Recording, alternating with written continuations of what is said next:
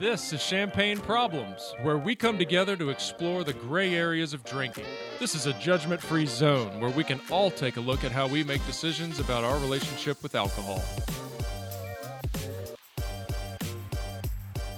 Welcome back to Champagne Problems. We are here today with Edwin McCain. Man, are we excited to have Edwin on today. Edwin was coined the Great Romantic by the New York Times. After a 20-plus year career and recording two of the greatest love songs in pop history, he continues to tour America, performing over 100 shows a year. It has been quoted that his shows are nights that feel more like parties with old friends than rock concerts. Sounds fun to me. I think that speaks to the type of talented and down-to-earth guy he is.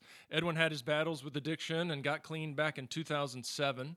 Since then, he's continued down the path of rock and roll, all while raising a family and giving back to the industry and fans that were so gracious to him in his early years. Edwin is an inspiration, and if I might add, a total stud and man among men. We are delighted to have him on the show and can't wait to dive in.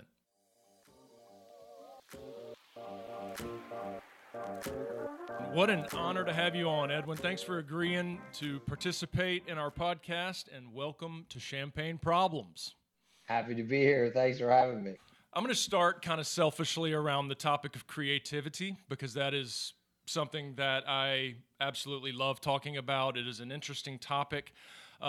Mainly because I think it relates so well to mental health. And not that you need to be mentally healthy to be creative, but just the creative process in itself is therapeutic. You know, there needs to be presence, ability to block things out, stream of conscience. It's therapeutic in nature and a fascinating state to be in when you're at your most creative. I would love to hear about your creative process, and more specifically what it used to be compared to what it is as you've grown in your life. My creative process in my 20s, I used to make the joke, I'm going to have to go throw myself down a hill.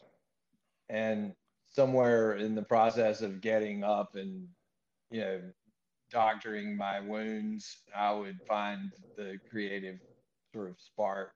And I'm not sure how valid that really was, because I think that it was more of an excuse to face the fear of being creative. I was kind of constantly using the idea and the ideas and being creative to sort of rescue me from the peril. Use it like a rope ladder out of the fire. That was a story that I told myself that sort of gave me permission to act however I wanted to act. And I like to think that I would have been a lot more creative had I not wasted a lot of the time with the hangovers and all the other stuff. But there's a certain, I used to invoke the Hemingway clause all the time. You had to be sort of a hopeless alcoholic to be truly in touch with that. But I think that's convenient. Yeah. From what I can gather and from what I've read about the human mind, like, we're just more creative in our 20s. Right. That's just how it goes. And I noticed that, like, in my 50s, I'm creative, but in different ways. Like, and the reason why you're more creative in your 20s is that you don't have any stored experience that informs your ideas. And now at 50, I have a whole lifetime of experiences that go, yeah, that's a nice thought, but it's not very realistic. Huh. So what I find is that what the poetry that I discover now is in a sticky handprint that my daughter left on a wall. And I mine the poetry out of these tiny little real things. Whereas in my 20s, I spoke in these big global themes where I didn't really know. It's like when I listen to all these 20-year-old songwriters and they sing in these big, hopeful themes and they talk about their feelings like they're the only ones that have ever felt that way. It's for them. And it's because that's the way they feel. It makes them believe that there's a bigger world out there that they're missing and they got to get out there to it. But everything's holding them back and nothing's fair. And all that shit that we felt when Sean Kelly from the Samples sang that first note in Waited Up All Night Long, And we all went, oh, there's a girl for me out there, and there's a car that's faster and a drug that's stronger. And this is bullshit. And my parents put on that Phil Collins record again. I'm going to kill myself. and we're all participating in the cycle of all of it. And I think it's hilarious. And I did, my son was, he's 15, and or at the time he was like 13. He was listening to Juice WRLD, and I heard him hit this one note, and I was like, oh, okay, I know what this is. I said, you want me to freak you out a little bit? And he goes, what? And I go, I'm gonna freak you out a little bit. He goes, how? And I was like, I'm gonna play you my generation's version of Juice WRLD. And I put on the Samples record, and this is what made us feel the way Juice WRLD makes you feel. And he was like, whoa. And I was like, yeah, it's the wolf's call, buddy. Everybody has it, and you're gonna go out there and have it. And it's just we're all in it. We're all in that. So all that roundabout to say, I don't try to have the creativity that I had in my 20s, because the creativity I have now comes much more from here than it did from all the other spots it was coming from in my 20s. A decent path for them to follow if they want to. But I've got one son who hears what I have to say and believes me, and then I have my middle son who is 100% genetically me and is not going to be told any single thing. And if there's an easy way to do it, he's not doing that. Awesome, man. Cool answer. I want to go back to when you were in your 20s and creating, and because I love the idea that, in comparison, we always talk about alcohol and how alcohol, works at first. It works. You can actually relate that to the creative process as well, because I know it works for that. I know it does. It helps guards come down. It helps inhibitions come down, and you can be free and let your conscience go until it stops working. And we know that story. Well, the thing that they don't really teach parents, and is not very well known, is the statistic about kids and alcohol, teenagers and alcohol. I hear from a lot of parents, oh yeah, we let our kids drink. They're totally cool. Yeah, now. Yeah, my kids drink, and they've never had a problem, and they're always real responsible. I'm like, yeah, that's really the first sign of chronic alcoholism. It's working well. They're gonna keep doing it.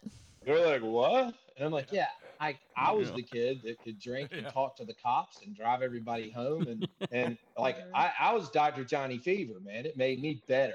Yeah, me too. Don't misunderstand. I've never had a DUI. Like, so professional. Yeah, statistically, the kids that have their first few drinks and barf and pass out, they're never going to have a problem with alcohol, because they've responded appropriately to alcohol. Yeah. But that's the mistake, is because everybody goes, oh, well, you're good at this. You're fine. Yeah, you can handle. My kid can drink more than me. You can handle your liquor.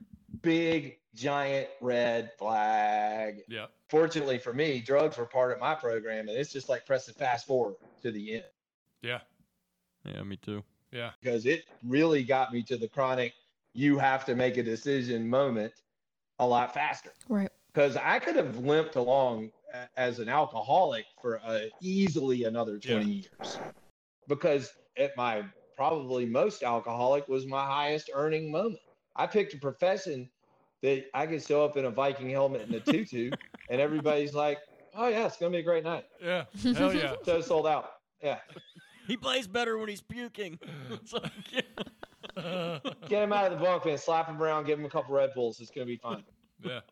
Yeah. I think that's the case for a lot of people, right? Where they really can keep the wheels on the bus for a very long time at a dysfunctional level. We call it functional because they still have a job and they're performing well and they're taking care of their household and whatever, but it's a dysfunctional level of alcohol use. And we know that there is an end. We're just kind of hoping that something intervenes before they really have lost a lot of time or a lot of potential of the opposite of just what it could have been or what those years could have been for them. Like, put the blinders on and look. Yeah. So for me, I know that this is a hard one too, is when I talk to people about to detach and stop communicating.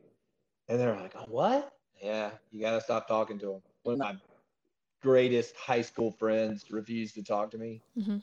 and I was like, okay. Yeah. The silence was deafening. Yeah. And then you start to go, okay, yeah, this has definitely gotten into we got ourselves a problem here. So, and it seems counterintuitive that cutting off people is helpful, but it really is. Well, it's intuitive, but it's counter biology, right? It feels really wrong. But I think it goes into what you were talking about earlier of just if we continue those relationships in the healthy manner that they kind of would normally be operating in, that adds to our narrative of why we can keep drinking. Because it's like, but everything's intact. My drinking can't be that big of a problem if I can have everything I want, have everything in my life as normal while I'm drinking. There's clearly not a problem. So until someone says you can't drink the way that you're drinking and have me in your life, that's the first opportunity someone's had to go, oh, maybe I need to remove drinking. Yeah, it's a dangerous conversation to have because then you have to stick by it, right? Right. I'm going to jump in on a totally different kind of conversation here. It was one of the things I was hoping to really pick your brain about, Edwin. It's more in the space of any clients or anyone that we work with, anyone that might be listening as well, that can be drawn to the music world because of some of the lifestyle and because of the glamorizing of kind of the rock and roll, drinking, doing drugs kind of scene, and B, the other population where they're really terrified because they really want to be a performer and want to be in that world, but do not necessarily want the involvement with alcohol or drugs. And I'm just curious for you kind of what some of the advice would be around whether it be young people or, anyone kind of entering that field, just what can that look like when alcohol and drugs are not involved? On both sides of the coin, for the last 14 years, I've been out there playing happily without any, interest or involvement. But as someone early in recovery, I kind of had to put some guards in place. Like I didn't hang out after shows, and you have to be kind of careful. You got to be careful because it's obviously, you're basically you're in the midst of it. But one of the things I've noticed, obviously there are people now that never even have to go play a live gig, and their creative life is almost completely online. Yeah. And I think it's been really neat to see that outlet open up because I knew painfully shy people who were so wonderfully creative and so talented, but absolutely were not made to be on a stage in front of people. It was hard to watch them almost be forced onto the stage, and they struggled with it. But now they don't have to because they can sit in their bedrooms and be creative and beautiful. And I think there's a whole other population of musicians and artists that are going to benefit from that reality. There's a lot wider understanding of what that lifestyle can lead to, and it's not necessarily as ubiquitous as it was 25 years ago. I mean, I didn't know any sober bands back then. And we had a rule, like we were always sober on stage. Like we never drank before shows. Like that was important. That was an important thing. But that didn't say that we weren't hungover as shit from the night before. Right. So, but the rule was that nobody was actively drinking on stage. And most of the best bands sort of followed that mantra. I didn't know that. Because you're working, right? It's like that's your job. Well, and it worked for a long time. So I think, again, my situation would have become a lot more chronic earlier had we broken that rule. And honestly, near the end, I did break that rule like one or two times, like on some weird celebrity pro-am golf tournament. I got wasted with John Daly. Like we started like. Please tell that story. Oh no, we teed off at like 9 a.m. And I was with him and he was drinking and Johnny Lee and we were all cutting up. And I was thinking, well, I can get drunk until noon and then sleep and then get up and play the show at 8 and be fine. No, that is No. not how that went. Come on, Edwin. Dude, it's John Daly. But here's the worst part about that story is that I was so drunk that it was embarrassing to my band. And I literally just sat, I went to the microphone and said, listen, I am absolutely hammered. I apologize. I'm going to try to finish this show acoustically. And if I can't, then that's just what it is. And the problem is that the whole crowd was like, yay! Nice. There's no consequence to that. Right. You go, oh man, like even then I thought, oh God, I was kind of hoping that there was going to be a consequence to this so I could actually have a reason to get my shit together, but no. Yeah. Nope. Edwin, you touched on a little bit of like early on when you were first getting sober, some of the modifications that you would make just to make shows a little bit safer performing. Do you remember any of the other things that you had maybe done, any tips or tricks that helped early on just in that scene? I talked about it a lot. I still talk about it on stage. Like I talk about my recovery experience. I make a joke here and there and then I feel the crowd recoil in horror. And then I always give it a big long beat, so everybody can feel good and uncomfortable. And I remind them that I'm not recruiting. Right. You're okay. I'm not recruiting you to the sober village. Oh, dude, that's great. But it speaks to the stigma that's still attached to it. It's amazing to this day how much stigma is attached to substance use disorder, and the fact that we even call it substance use disorder speaks to the stigma because we have substance use disorder because that feels safer to the general public. We can't be alcoholics or drug addicts. But anyway, so I always, gently remind everybody, we're not those people. Right. We're you. And if you're sitting in the audience hearing what I have to say right now, and you've been thinking about getting sober, today's the day. There's no more, there's no contemplation there's no further contemplation you need. If it's something that's been in the back of your mind, you're it. Get to work. So can I ask you, is that something that you do to help you when you were sharing kind of and the giving back piece? If you hear me talking about recovery in a social setting, I am not looking for an attaboy. I'm not bragging about how much time I have. I'm reminding myself that this is not for me. Nice. This is not me trying to impress you or recruit anybody.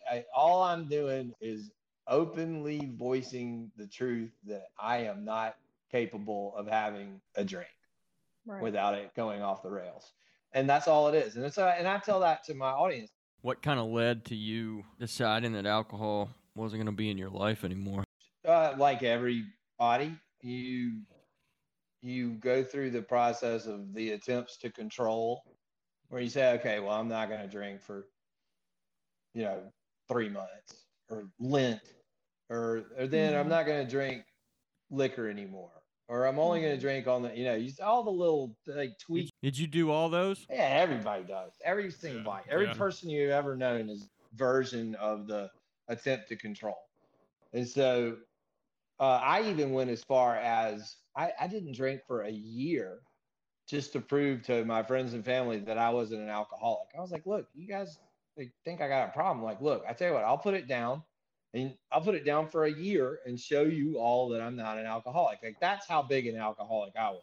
I literally white knuckled it for a year to get so that you could drink unrestricted use. Little tolerance break. Yeah. So and they bought it. It worked. That was a brilliant scheme on my part. I went as far as getting bipolar diagnosis from a psychiatrist here in town. Dude, that bipolar diagnosis is a free, it's like a get out of jail free card. I'm not an alcoholic. I'm bipolar. Right. Not think about the logic that goes into that, right? Not much. but I heard that over and over again. So this is all part of it. So then, um, then I wore it around like a cape. Like I was like, okay, well, I can't stop this, so I'm gonna go with it. I'm just gonna strap this on like a pirate outfit and say arg. And I did that for a while, like the Hemingway clause. You invoke the Hemingway clause, and I did that for a while. But then, like everybody knows, it just gets darker and darker and more dangerous. And then the ideation, you start to realize like this is not just dangerous for me. This is becoming dangerous for the general public. I don't know what's going to happen, right? And I don't know what's going to happen that could include mayhem and injury to other people. And you had the wherewithal and had that awareness, like as this was happening. Oh yeah, as it was happening, like, and I remember because then you start to think, well, there's one way to stop this for good. There's one way that's really going to stop this because nothing else is going to stop it. And so that starts to make sense. And then I found myself checking the life insurance policies and making sure they would pay out. And that was kind of that moment where, I found myself at the final jumping off place with the 40 cal in my lap, and you go, okay, what are you gonna do, right? And so I said, well, one thing you haven't tried yet is treatment, so let's try that, and if that doesn't work, then you can come back to this. So I went to treatment, and after a week, I mustered up the courage to tell everybody how far I had gotten in the whole story. And I got to the end of my horrific story that I thought was going to shock them all. And this guy looks at the guy, turns to me, guy to my left, turns to me and goes, "Yeah, welcome to the club, asshole." Wait, you mean everybody here? Yeah, all of us. Everybody here got to your spot. And I was like, oh. Okay. And like all of a sudden I was like, oh, I'm in my field of bees.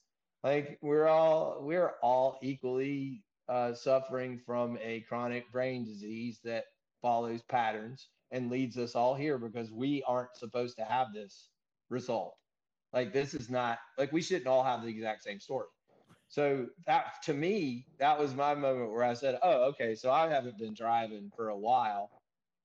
Just tell me what I need to do to get my autonomy back, because my story should not line up with a 75-year-old dentist from Phoenix, right? We shouldn't be saying all the same stuff. We shouldn't have all exactly the same story. Like every result we've had for the last 18 months is exactly the same to the minute. It's like the Truman Show, dude. You're like, wow. What the fuck is going on? None of this is real. Oh, okay, great. So now I don't have to listen to a single thought in my head. You can just tell me what I'm supposed to do until I get out of it, and then I can slowly start to recover my consciousness and move on. I think that's a really important piece, though, because I do think that there's this myth, especially amongst kind of the gray area drinkers or maybe folks who haven't progressed quite to their dark space yet, right? Where alcohol helps me connect with people. Alcohol helps me feel involved. Alcohol is a social lubricant. And really what you're describing is actually sheer isolation with alcohol. Alcohol gives me norepinephrine and dopamine that I normally would get by interacting with people, but it's way easier to get it with alcohol. So now I believe that alcohol is the reason that I'm getting this dopamine and norepinephrine as opposed to the way we should normally be getting it. It's way easier. I mean, there's never been a question. And you want a big flood of norepinephrine, dopamine, and just drink a shot of alcohol. It's way easier than having a meaningful relationship with somebody else. Having to walk through anxiety and uncomfortability. Of course it is. But part of that too is that process of not having alcohol is that part of your brain, the amygdala gets hijacked, and if it doesn't have its alcohol, it just makes you anxious and uncomfortable and makes you believe that there's a tiger lurking in the tall grass. And it's all part of a 200,000-year-old evolutionary chain that a long time ago, those instincts kept us alive. And now Yeah. it's just alcohol trying to kill us. It's a result of we live in plenty, and we're just not made for it. Yeah. Well, and I think when you can get those chemicals elsewhere way easier, then you don't need people as much. And that distancing happens. And suddenly you've got family members that want to tiptoe and don't want to intervene. And you've got Edwin on stage begging for someone to go, Edwin, that's unacceptable. You need to get help. And no one's getting what they need out of the whole process, right? As your alcoholism progresses. Yeah. And that's I've worked with a lot, like the hardest people to get into a recovery mindset are the most successful and the most brilliant. Like honestly, I had a friend of mine for years. I mean, he's an MBA from Harvard. I don't want to say too much, but like I literally, like, he's one of the smartest people I've ever known, and just absolutely chronic. Mm-hmm. And he would call me and then argue with me. Like, dude, you called me. I need help. No, I don't. And I remember at one point I was like, dude, just why don't you call Harvard and just get them to send you a list of all the MBAs that are currently homeless and living on the street. Right. And if the list is longer than you, I'll leave you alone. So, well, you don't have to be mean about it. I was like, I kind of feel like I do. But that's the thing, is there's that part of our hardwiring is that we are problem solving geniuses, and we are convinced that we can outthink this part of our brain. But the problem is the amygdala is so deep down in there, it's only sending one-way messages. It ain't Right. listening to your frontal cortex. Your frontal cortex is only receiving what the amygdala has to say. And that's why kids get shot, because they're pulling out a wallet. That's why all of these horrible interactions that go badly is because the amygdala took over, and all the logic and reason part of our brains just got shut out, and we went eyeballs, amygdala, action. Totally. And we don't teach that. That's the thing that makes me crazy, is that we aren't teaching people how to understand themselves, because that was what saved me. And not just from alcohol, but from a host of other selfishly driven impulse activities that I didn't understand. I just thought they were part of my personality, but they're not. And that's why the Buddhists got it right, is because they managed to get enough of a gap between impulse and action to where you can say, wait a second, why am I doing this? Yeah. Right. Yeah. Let me let this thought run its course real quick. Yeah. You know, I implemented a 4-day rule where now anything in my life that shows up where formerly I would say, I'll handle that, I stop right then and go, hang on a second. I call the relevant parties and say, listen, give me 4 days to come up with a reasonable answer to this situation, because all I'm going to be doing right now is making something up. And I want to be able to get this right. Mm-hmm. Everybody takes that answer because they appreciate the respect that it conveys. Oh yeah. Now, Right. usually what happens is by the end of the second day, whatever the problem was has fixed itself. Right. Mm-hmm. And it didn't require any input from me. And I looked like a genius, and I didn't have to do anything. It's the same thing as the advice we give early on in sobriety, right? I'm not trying to be the person that's just going to tell you what to do. What I'm asking is for you to involve people in your life that do have a functioning prefrontal cortex. When you're trying to make decisions, and if you truly understand and accept kind of the science of what's happening with your brain, then you understand that you do need someone else's brain to participate, or you need a lot of time between the impulse and the kind of decision making, right? It's like, just involve your people, right? Call your sponsor, call your mom, call a friend, right? And get some input, because all of those people have a fully functioning prefrontal cortex, hopefully. And you're trying to make a decision probably out of that amygdala kind of part of the brain still, right? And if you get that, then just allow people in. But most of the time the ego goes, hell no, I got this. Right. I say all the time, oppositional defiance can be your greatest ally in recovery if you just flip the script. Because it used to be, don't tell me that I can't take 5 hits of acid and go to Tijuana because Mm-hmm. I'm doing it, right? Mm-hmm. But now it's like, don't tell me I can't stay sober and Oh be a musician and live a happy, productive life. Like now it's like, Watch now me. I'm just being stubborn about it, right? Right. But that's the way you have to understand those things about yourself and start to employ them in a healthy way. Like that's the trick. Like all the things, and I've been saying this for a million years, the thing that makes you most powerful is also the thing that will kill you.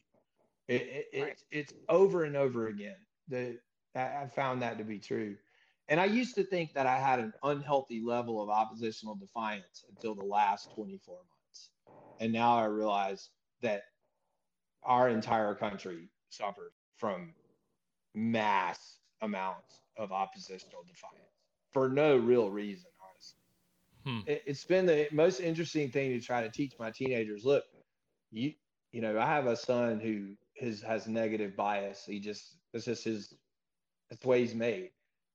And I keep trying to explain to him, like every time you say you have to do something, try to tell yourself you get to do this. Like you don't have to go to basketball practice. You get to go to basketball practice. It's a big shift. I'm guilty of that too. I say it too. Oh, I have to go play this show this weekend. I'd rather be here, messing around with you guys. But no, I get to go play this show. I'm a singer-songwriter from Greenville, South Carolina that still has a job. Right? Really? Yeah, I get to go play these shows. Like that's the thing. It's a mindset. And I think that's part of it too. And I say that I'm lucky to have gone to treatment and learned these things about myself to where I share responsibility with my consciousness now. Right. Instead of just riding along thinking I'm awesome. That area of what we're talking about makes me think a lot about people often ask me, what got you sober? How'd you get sober? What was it that did it? I know you tried a few times, all those kind of questions. And the people always want to hear some big bad consequence.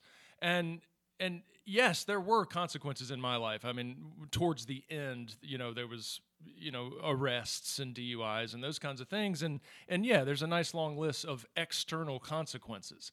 But to your point, my answer is never those things. It's never the fact that I almost had to go to prison or I got 4 DUIs or I lost this job or this money. It's always what was going on internally that really got me sober. You're suffering. The suffering, 100%. And I was suffering before, but to your point, the awareness of it came. And something, I'm not exactly sure how and when it progressed or evolved to the point where I was capable of that awareness. But it came, and that's why I got sober. So I would, venture to say that what that is your final instinct of self-preservation. You got to that. You got to the moment that mothers find when they lift a car off their kid. Yeah. Yeah. Like survival. It comes down to that's where you are. You're either going to lift the car off yourself and do something superhuman, or you're just going to give up and die. And sadly, both of those results are equally effective in changing other people's course when it comes to seeing this problem. I think that really does, even what you were saying, Edwin, just about the kind of consequences and them having to kind of get to a point where you're really experiencing them. Because sometimes there's consequences happening all around us that we're just not really internalizing, experiencing, or suffering from. They're just kind of happening. Or we're not aware because we're so numb or drunk. I mean, I think that's one of the biggest pieces, just to bring it back around kind of to our listeners and our gray area drinkers, of this also can become really alienating in the sense that if you have not reached a point where you identify with these things that we're talking about, it is very easy to then say, so I don't have problematic drinking, or, my drinking must not be a problem because I don't have 4 DUIs and I don't have internal suffering and I don't have a gun in my lap and there's a lot of I don'ts that keep a lot of people from looking at their relationship with alcohol.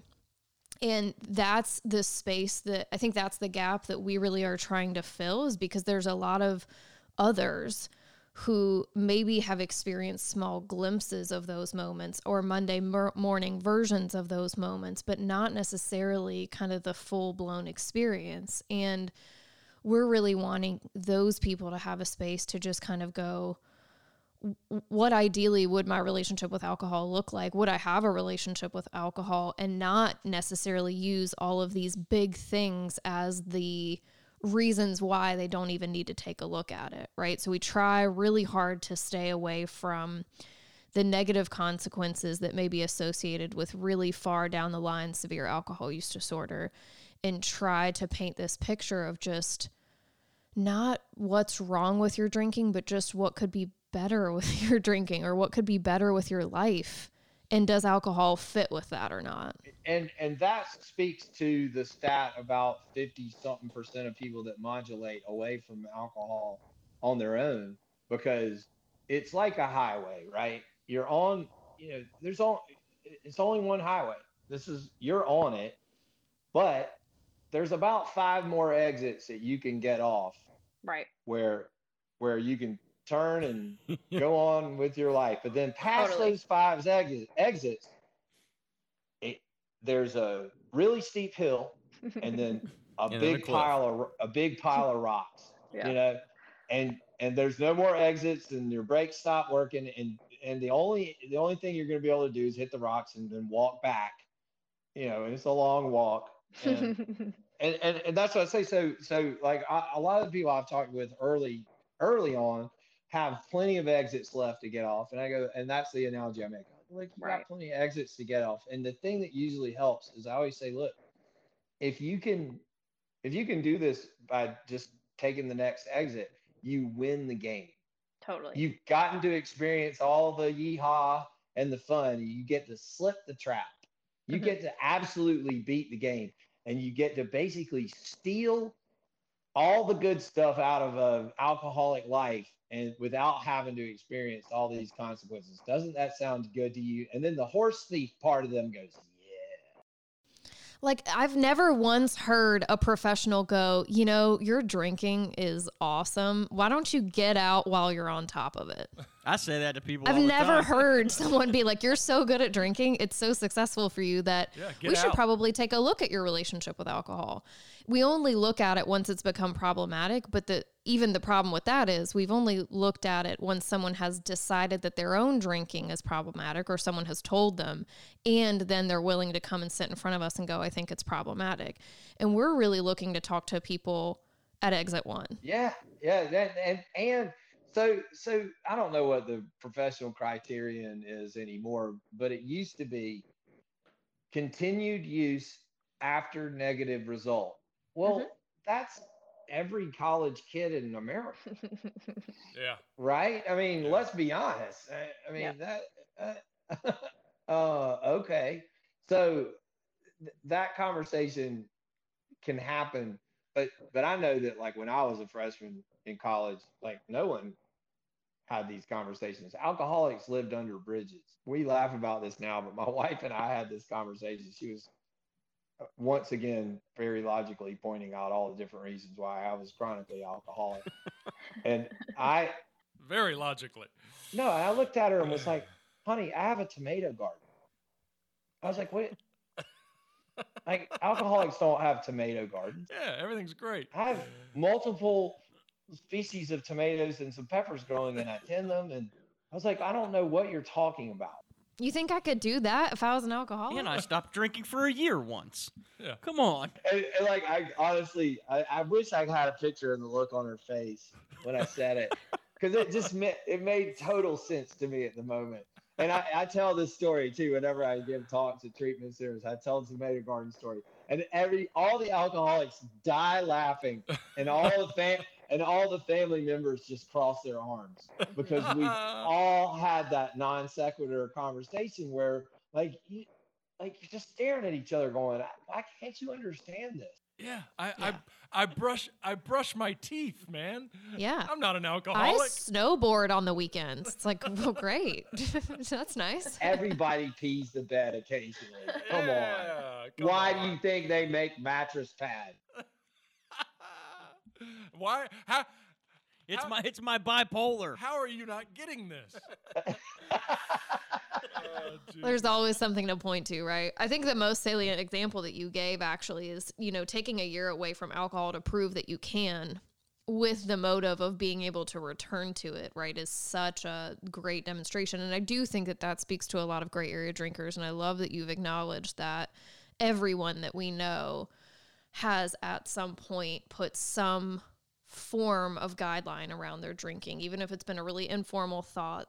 People have had to, at some point, make some kind of intention, decision, or change with their drinking. And if you are someone who has gone, I'm going to take a week off so that everyone gets off my back, or so that I can prove to myself that this isn't problematic, that's fine. And if your end goal or your motive is to do that in order to return to alcohol use, just maybe be willing to have a conversation with others about your alcohol use. Yeah, the pop-up timer just popped up. You're it. My part of it is that not only did I do the year, I think I strapped an extra couple of months on it just to prove it. Right? You know what I mean? Like it's that level.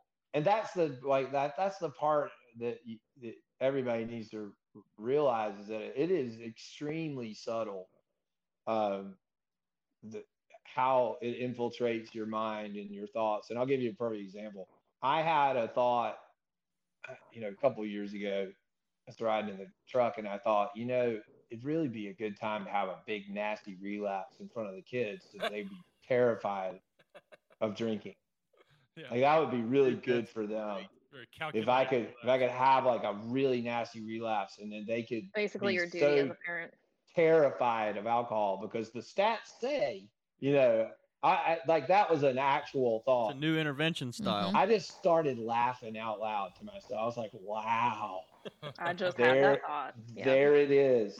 But to somebody that's new in recovery, like in the first 18 months, and that thought lands, like you can play with that, right? That starts to, like it's hard to dissociate from things like that. And that's another reason why verbalizing the ridiculousness to other people that understand is vital to staying in recovery, or even sort of identifying your own things. But it's these little secrets that you keep inside your mind. Like, maybe I should probably double check how much I'm drinking, but you keep that secret, and you keep that secret. Well, you can keep that secret all the way to the grave. It's really a matter of sort of like, all right, well, let's talk about it. Let's shine some light on this. Let's go to somebody I trust that is an alcoholic and say, here's what's been going on. That's what we're trying to normalize with gray area drinkers, is to start having these types of conversations and really getting honest about, how much we're drinking and what it looks like in our lives and how it impacts our families and career and our mental health. I mean, that can be useful for anybody. Yeah, and one of the things I saw Rob Lowe do an interview recently, and I said the exact same thing he said. I was like, when I first got sober, I was like, I'm never going to have any fun ever again. Mm-hmm. Can't go to baseball games, can't go here, can't do that, because, and that's just not true. Yeah. I mean, after a while, I realized, like, I have the exact same sense of humor I did when I was drinking. I still think the same stuff is funny. I don't, I do all the things I used to like doing, minus, the staying out late and all of that. But as far as all the activities and all the things that I used to do, I mean, there's no area of the world that's closed off to me. Right. Yeah, that I thought was assumed, well, I guess I'm never going to have fun anymore. Never going to laugh and stuff. And that, Edwin, did you ever think that your music career would be affected by cleaning up? No. The music industry goes through these sort of cataclysmic changes pretty much every 9 years. It's on a 9 year cycle. It's usually technology based, but sometimes I kind of already knew what my trajectory sort of looked like. And my wife gives me a hard time because I've always had these side hustles, and the whole reasoning behind them is I don't know how much longer this music thing's going to last and blah, blah, blah. And 31 years later, she's like, are you going to give me that speech again? And I realized it's not for the 50-year-olds, it's for the 20-year-olds. They're the, and so I never really pictured myself in the major label industry much farther than it lasted. Honestly, it lasted about one record more than I thought it would. There's always been an instinct of like stewardship. I feel like any successful career has to have a component where you start to move aside and give help to the next class of musicians. Like, I teach a songwriting class, and I just like to kind of step out of the way, right? I don't take as many gigs, and I feel like everybody, there's a way to do that gracefully, to where you can. And I just get excited about seeing the new 20-somethings out there, singing their truth. Like, it's way, to me, it's more exciting than staring into my own belly button and poetically describing the lint. I threw this question in here just for the sake of it, and you don't even have to do this if you don't want to, but you went through a period where you were an absolute rock star, and you essentially lived the rock star life. Would you be open to sharing just a fucking rock star story? Yeah. Okay. Yeah. Bring it. I was sitting at a blackjack table with Charles Barkley and Darius Rucker in Vegas early in my career, before I had really any hits, but we were making money, or a little bit of money. And there I am sitting there with Charles Barkley and Darius Rucker, and Charles is betting $50,000 a hand. I ran into him in Vegas one time too. And I was like, dude, Charles, how much do you have to lose before you lighten up? And he was like, $1 million. Oh my God. And I was like, well, I can't just sit here and be a punk. Start throwing it down. So I started throwing down 200, 300, 500 a hand, and very, very, very quickly lost $10,000. And let me tell you, this is in 1995, right? So 1995, I didn't have $10,000 all in one place. This is a serious problem, right? And so I had to call. Hey, Charles, can we borrow a little? Dude, I had to call my manager the next day. He was a friend of mine from college. He's an MBA. And he was like, back then, he's 23 years old, but he sounded like a 60-year-old man. And I called him and I was like, Rich? And he goes, yeah. I go, I need to tell you something. He goes, what'd you do? I might have lost $10,000 last night at a blackjack table with Charles Barkley. And he just hung up the phone on me. Click. 10 minutes later, and to this very day, I cannot get a marker in any casino in Las Vegas. And if I cross the state line in Nevada, I can only withdraw $200 at a time a day on my ATM. I don't know how he did that. No way. I don't know how he did that. Even to this day, oh my God. Blacklisted. Yeah. We all need a Rich in our life. I am on some kind of list. I'm out of it. Oh my God, that's amazing. In the state of Nevada. In the state of Nevada. I'm totally persona non grata there. Great. We got one more question for you. Can you leave us with 3 of the most noticeable benefits that you've experienced from removing alcohol from your life? Most definitely. I top 20. No, I'm kidding. I can tell you, I am now someone that other people can count on. Hell yeah. And there is not anybody in my life that questions for a second. If I tell them I'm going to do something for them, They don't ever wonder if it's going to get done or not. Yeah. I'm the person they call now when if something goes completely haywire and they need solid help. I'm the call. I get the call, and I was never that. I was never that. I got that I was the guy that 5 days later got the call to tell me what happened.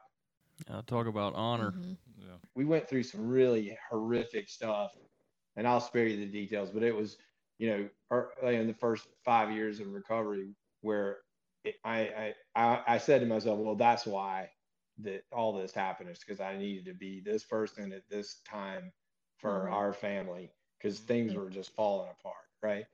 So there's that. And then the other part is, I'm happy to discover that I'm wrong now. Like whenever I find myself in a moment in life where something that I totally believed turns out not to be true, I go, oh, killer. Okay, great. Now I'm a step closer to actually knowing what really is happening.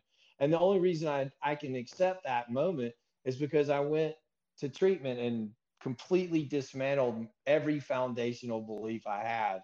And it led me to a much better place. And so now instinctively, when I reach that moment, I go, well, something good's getting ready to happen now. Like when I find myself being dead wrong about something, I'm like, oh, this is getting ready to get better. That's the thing. It speaks to everybody's fear of being wrong. Everybody's so afraid of being wrong that they'll just go down. I'll just die with my erroneous belief. Yeah. Die thinking I'm right. But now it's like to me, it's just a talisman that things are getting ready to get better. Those are my three. Hell yeah, man. Love it. Edwin, awesome. Thank you so much, brother. This was awesome. We appreciate you coming on. Thank you all for what you're doing, man.